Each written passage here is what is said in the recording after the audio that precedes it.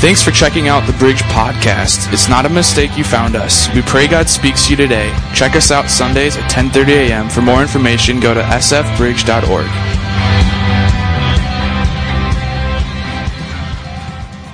So we got a couple more Sundays at the movies. And I'll tell you what, man, this series, I could do at the movies all year long. I just love movies, all right? And I was a little jealous of our associate pastor. Him and his wife went and saw a new one here this last week, and they said it was really good. Mountain Between Us, I think it was called. So I want to get out and see some more. So we got to go on some dates, all right? I was talking to my wife, by the way, no offense. We can all go if you want later. I have a dog, and my dog is somewhat human-like. You have a dog? Anybody have a dog? Your animal thinks he or she is human? That's my dog. And so we got this dog when she was 7 weeks old, 49 days. Really young, just a little pup. In fact, we came into church that Sunday. Some of you might remember this. We said, we're just so excited. We got a special announcement for you this morning that Heather and I have a new addition to our family. Everybody started applauding. Some of you remember this. And I put the picture of the dog on the screen. Everybody booed us. It was great. And this little teeny dog, it used to be able to fit in the palm of my hand. It's a golden doodle. She's beautiful. She costs way too much. And I got this book because I never raised a puppy before. I had raised kids, and I think that's easier. And I got the little book, How to Raise Dogs for Dummies. You know, the yellow book that we just go to, and it calls you a dummy. And I go, all right. So I read it, and it talks about get in a circle, call her name's Spirit, and then when she comes to you, you get all excited. If she goes to the wrong person, you don't. And we're doing all this training. Well, it gets to this one chapter about how you tell a dog no. And I'm just reading it. I'm eating it up. And it says what you do here is you get in a circle, and you put a tissue in the middle of the floor, just like a nose-blown tissue, right down on the ground. And what you do is you walk with your dog on inside, and when your dog goes for the tissue, you do this. You go, no, bad tissue, horrible tissue. And you smack the ground and you look all crazy. And so we do this, and Spirit, her tail goes straight up. She's all excited. And I'm going, no, bad tissue. And so what's supposed to happen is when they go to do something, you're not telling the dog that she's bad. You're telling the thing that it's bad. So she doesn't have a personality complex and needs counseling. And so she does. She's so weird. And so we do this. And everything worked in this book. But how many know sometimes things as what they seem is not what they are many, many times. What you think they are is not how it seems. And what I thought was going to take place, I thought this was really going to work. They had research done in this book. They're like, yeah, it works great, all of this. And I'm like, yeah, all right. So about 6 months after I trained her in this, I come home. And as you walk in our mudroom right to the left, there's a little bathroom right there. And I come home, and we have a little, garbage can. About 6 months, we took her out of the kennel. We left her at home. I come home, and she has every single tissue out of the garbage can because she thinks it's a game. She's like, we're going to play? We're going to play again? We're going to play? And so here's the deal. Sometimes I think what we think actually works or is going to work, it just doesn't sometimes, right? Have you ever tried something in your life and it just didn't work? Or what you think is going to happen just doesn't? Something else ends up happening. Who's that happened to before? You expected something and you got a different outcome, right? If you're married, you have figured that one out. My wife got that. Here's what I want to talk about today. This is so different than what I normally talk about. I'm just kind of excited about it. And I want to talk about heaven. Every song we did this morning was about heaven. It was about, what is heaven like? Who cares? Why does it matter? Well, today, if we accept Christ, we live our eternity starting today, not when we pass away. And when I look at heaven, I think we have all these different ideas of what heaven is like. There's so many movies about the afterlife that we look at and we read, and how many know most of them they're not biblical? Okay, they're great. They're great stories, but the movie Ghost, you ever seen that? It's not biblical. I hate to break it to you, okay? I know you're bummed that Patrick Swayze, yeah, anyway. A lot of them are like that, and they really take this look at the afterlife, and we wonder, are ghosts real? Do people come back? All this happen? And all I can do when it comes to heaven is I can give you what the Word of God says. That's it. Because I think what happens in our mind, heaven is not as it seems, okay? Heaven is not as it seems. What do we think about? When you stop and you actually think about what heaven looks like right now, what do you picture? What do you think about? Honestly, the first thing I go to is I'm in a boat on a lake, fishing, okay? And then we stop at a pizza place or something. Like that's my instant idea of heaven. It's so wrong. It's so Americanized, because my idea of heaven's all about me. And I'm going, well, what really is heaven? And so there's a movie, a chick flick movie that I love that is not what it seems to be. And this has become one of my favorite chick flick movies. I'm a musical freak. I'm sorry. You're just going to have to bear with me today. We're going to use the movie to teach biblical truth. So if you don't like the movie, you can tune out for just a couple seconds. But let me show you just the trailer here very briefly. Go ahead, Levi.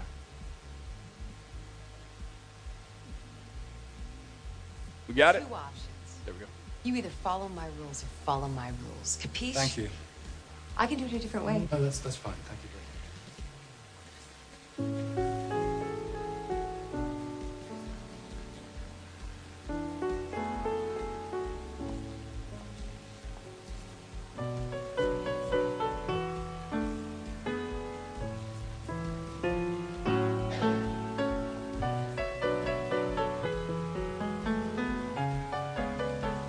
You're fired.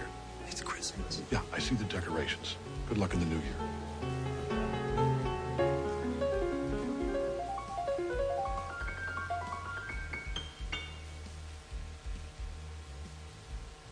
I just heard you play, and I wanted...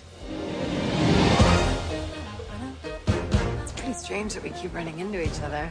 Maybe it means something. I doubt it. Yeah, I don't think so. You could just write your own rules, write something that's as interesting as you are. What are you gonna do? I have my own club.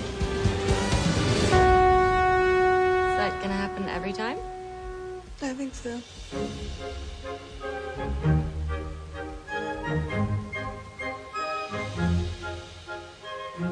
How are you going to be a revolutionary if you're such a traditionalist?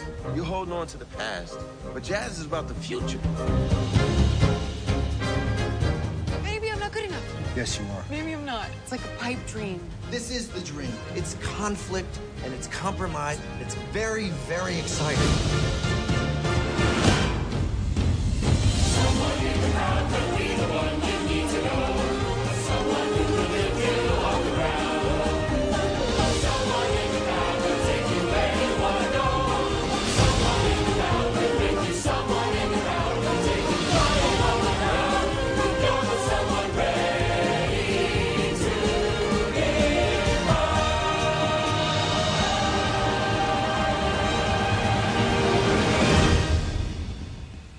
All right, so who are my La La fans? Anybody seen it?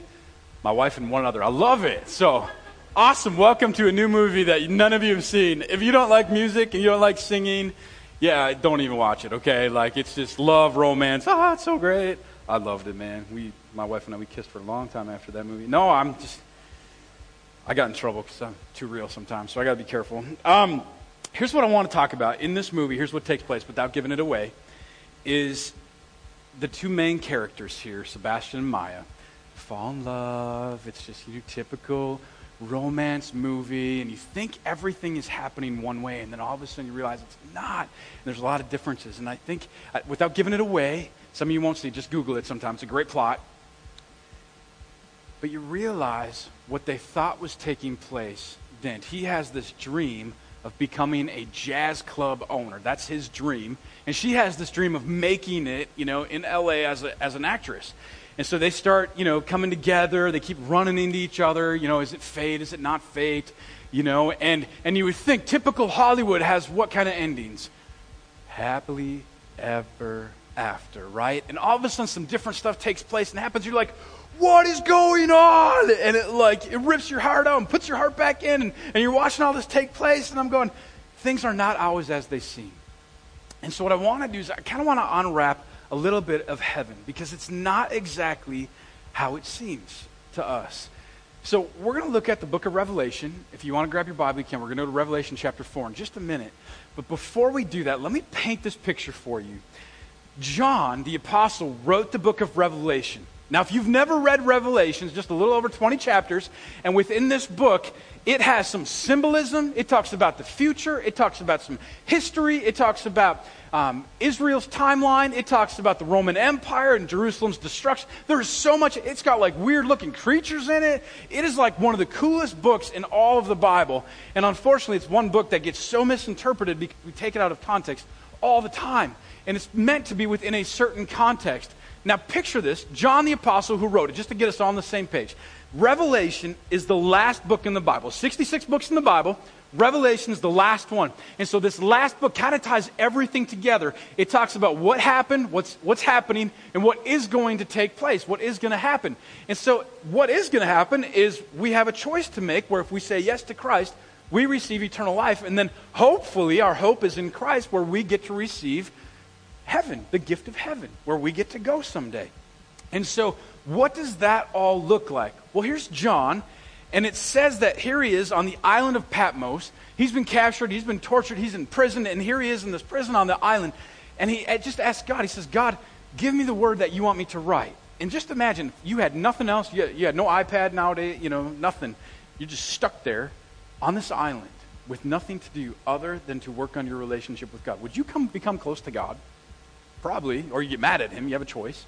He became super close, and so he writes this revelation. It's John's revelation of what's to come. And it's just incredible. Let me show you two parts here. Revelation chapter 1, verse 19. It says this, write therefore what you have seen, what is now, and what will take place later. This is the entire book of Revelation.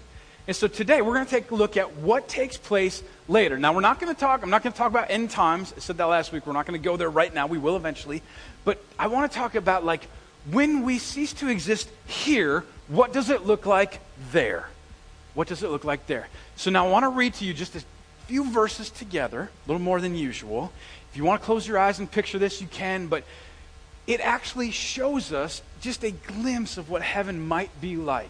This revelation John receives. Here it is in Revelation chapter 4. We're going to start at verse 1. We're going to read the first 11 verses. Here we go.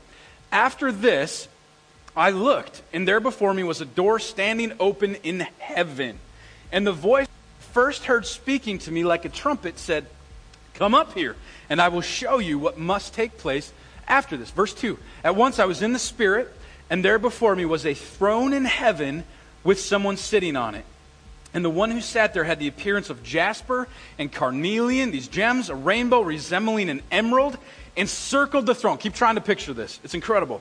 Surrounding the throne were 24 other thrones, and seated on them were 24 elders. They were dressed in white, and they had crowns of gold on their heads. From the throne came flashes of lightning, rumblings and peals of thunder. Before the throne, 7 lamps were blazing. These are the 7 spirits of God. Also, before the throne, there was what looks like the sea of glass, clear as crystal. I kind of picture like our floor in here, All right. In the center, around the floor, were 4 living creatures, and they were covered with eyes in front and back. This is not teenagers, by the way. Verse 7, the first living creature was like a lion. The second was like an ox. The third had a face like a man. The fourth was like a flying eagle. Each of the 4 living creatures had 6 wings and was covered with eyes all around, even under his wings. Day and night, they never stopped saying, holy, holy, holy is the Lord God Almighty, who was and is to come. Verse 9, whenever the living creatures give glory, honor, and thanks to him who sits on the throne and who lives forever and ever, the 24 elders fall down before him who sits on the throne and worship him who lives forever and ever. They lay their crowns before the throne and say, you are worthy, our Lord and God, to receive glory and honor and power, for you created all things, and by your will they were created and have their being. You ever think heaven kind of looked like that? It's just a little bit. This is called the throne room scene of God. People have actually tried to paint this. Let me show you a couple pictures of heaven. Here's the first one, right here. This is one picture that someone said, this is kind of what they think it might look like. There's a second here. Do we have that second one? Yeah, here's this other one. I mean, it's just crazy. All these people around worshiping, and I think, and then here's my idea of heaven. I'll show you the next one. That's mine. So, here's the deal. In all of Scripture, there's only one record of God actually taking a seat. Only one time. Let me read it to you. Here it is. I'll put it on the screen for you. It's in Daniel chapter 7, verse 9. As I looked, thrones were set in place, and the Ancient of Days, that's another name for God, took his seat. His clothing was as white as snow, and the hair of his head was white like wool. The only time we ever see God take a seat in all of Scripture throughout all history is when he is getting ready to judge the world. He's perfect in love, but he's perfect in justice. In other words, he says, man, unless you know my son Jesus Christ, you cannot receive eternal life. You have no inheritance unless you know him. It's that simple. That's the gospel right there in all its simplest form. That's it. And so we see in this scene, Revelation 4, we see him sitting down, taking a seat, and everybody coming and worshiping him and laying it down. And I think a couple things I want to unpack is, what does that worship really look like? How are we to worship him now? Why does it even matter for us? And the coolest thing is there's hope. I don't know about you, but man, hope in the eternal life matters. Think about this. Put yourself in my shoes for one moment. If there was not hope in eternal life, would what I do for a living matter? No. Because then we're talking the wrong thing. I have banked my life. I've cashed in my chips. I have rolled the dice on the fact that Jesus Christ is alive and resurrected. Everything I give for that, because I have the hope of heaven. I have that hope. This whole scene in Revelation is known as the throne room scene. And so first, what John does is he focuses on the one seated on the throne. That's the center focal point of everything within Scripture. If we do not put Jesus at the center, then he won't take any other place. He only wants the center. The second, he focuses on what's around the throne, what's taking place around there. They're laying their crowns down. They're giving up their pride. They're saying, man, these are kings and elders. We don't know what they represent. There's a lot of guesses, but they're taking off their crowns. They're saying, I'm giving up my authority, I'm giving up any honor, and I'm giving up all of my rights to give everything to him. Now, I have to be really real with you. When I think of heaven, I think, is that it? Do we just go to a throne room? We just hang out with Jesus and we just bow down and we worship him 24/7 all the rest of the days of our life? I got to be really honest with you. I struggle with that going, I don't know that I like that. And then I realize what happens, and I think this is where I so miss it. I'm not talking about anybody else but me. Is what I miss is the fact that when we are with Jesus, when we're actually with him, when we're in his presence, when we feel the Holy Spirit move. John says, I was in the Spirit. When we're in the Spirit of God, it doesn't even matter if heaven looks like, Savoy pizza. Because we're in the presence of God. Nothing else even matters. That's what I want on earth, man. More than anything. I want to be so in his presence that everything just falls to the side. This throne room scene, the third thing John does is he indicates what flows out from the throne. He talked about the lightning, the peals of thunder. Man, it's just the majesticness of God, his majesty. And the fourth thing he points out is what's before the throne. And he talks about these 7 lampstands before the throne. In the book of Revelation, the number 7, it's used quite a bit. It says the 7 lampstands of the Spirit. It's another way to talk about the Holy Spirit. The word 7 in the book of Revelation means a completion. And so what it does is it gives us this great insight into what it will be like with Jesus forever and the opportunity we have to worship him, not then, but right now. It gives us this just teeny tiny glimpse. This is chapter 4, chapter 2 and chapter 3 before it.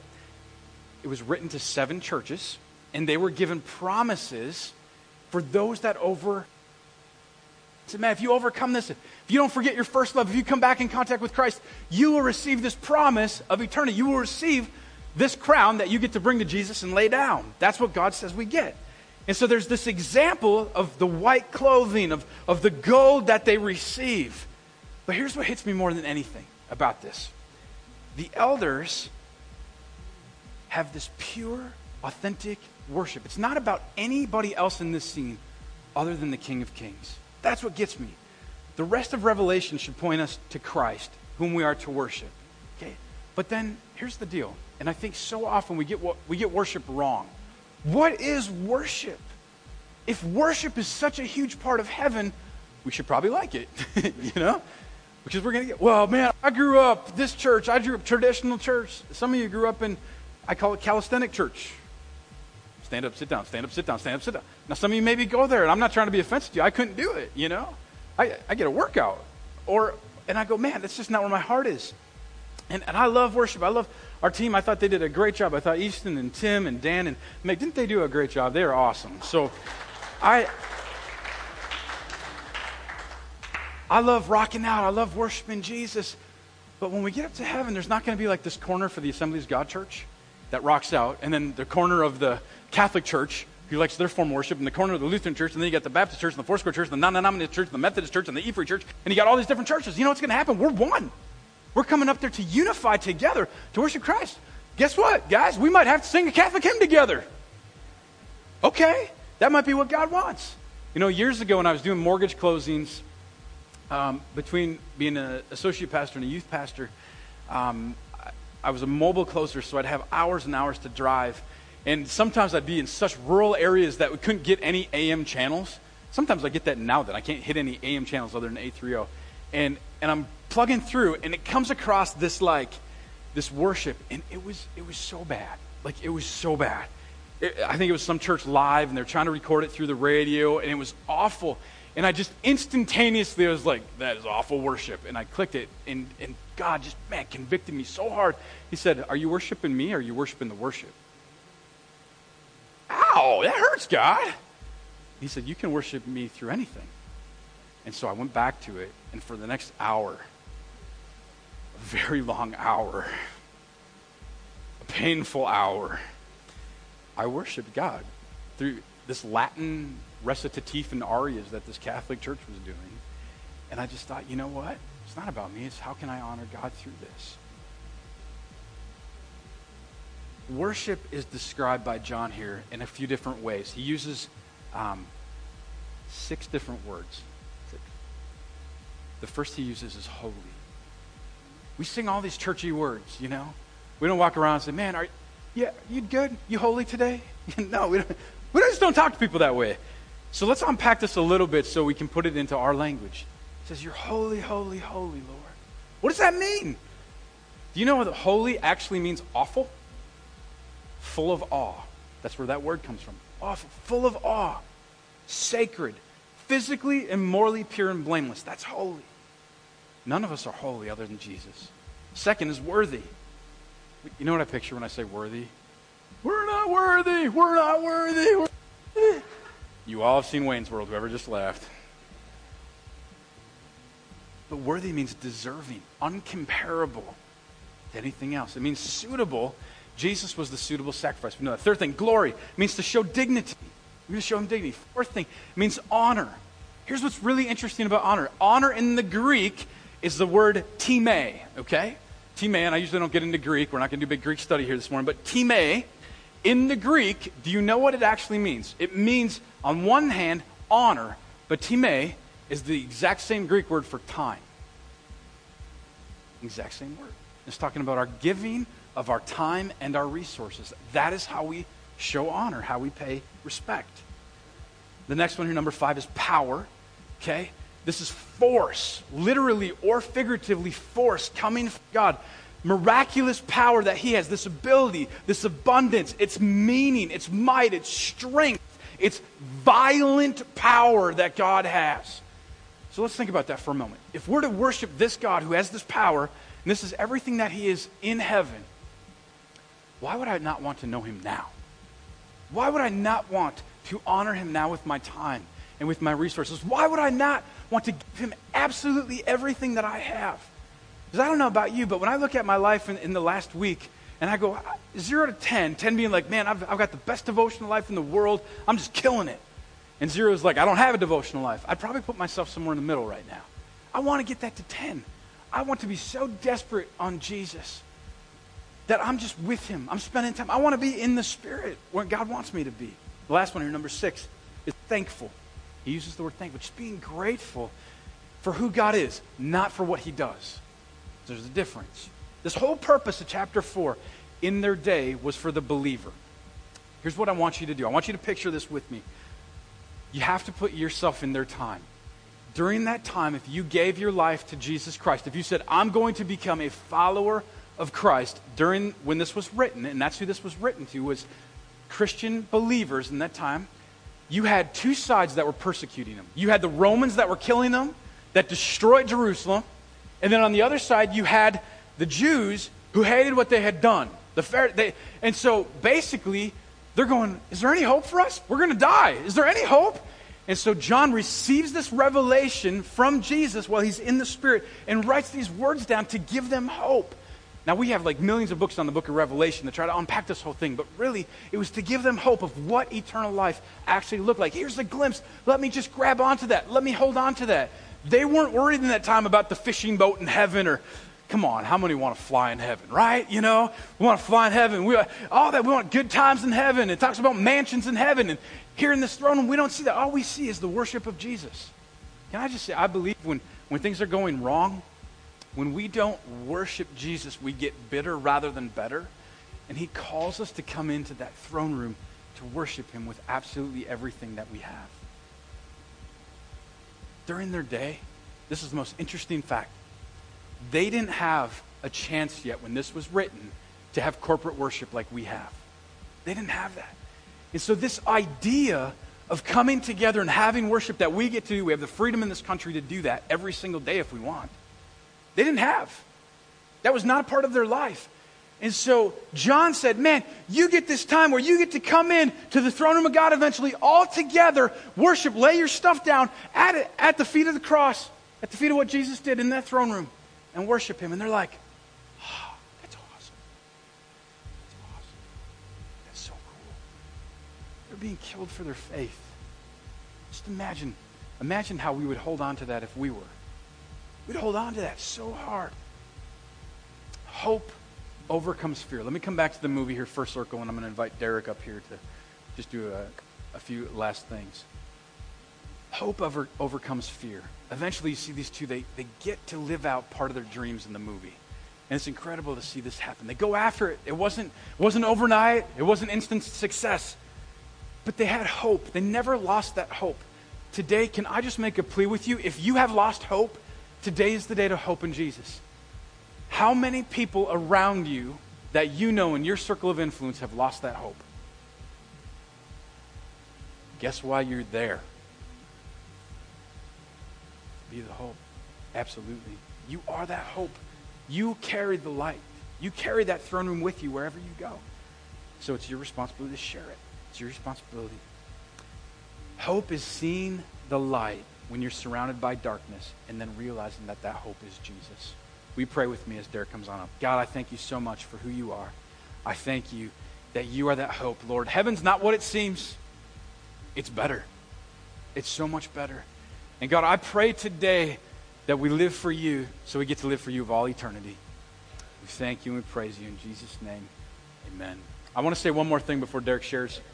I shared with a youth group years ago, I said, if we are Christians today, we already have eternal life. We don't receive eternal life when we die. It's right now. Okay? And as a Christian, what John was trying to get the Jewish Christians of that day to see is that that's the worst that ever would get for them. Okay? That was the worst. And he said, this is the best it's going to get.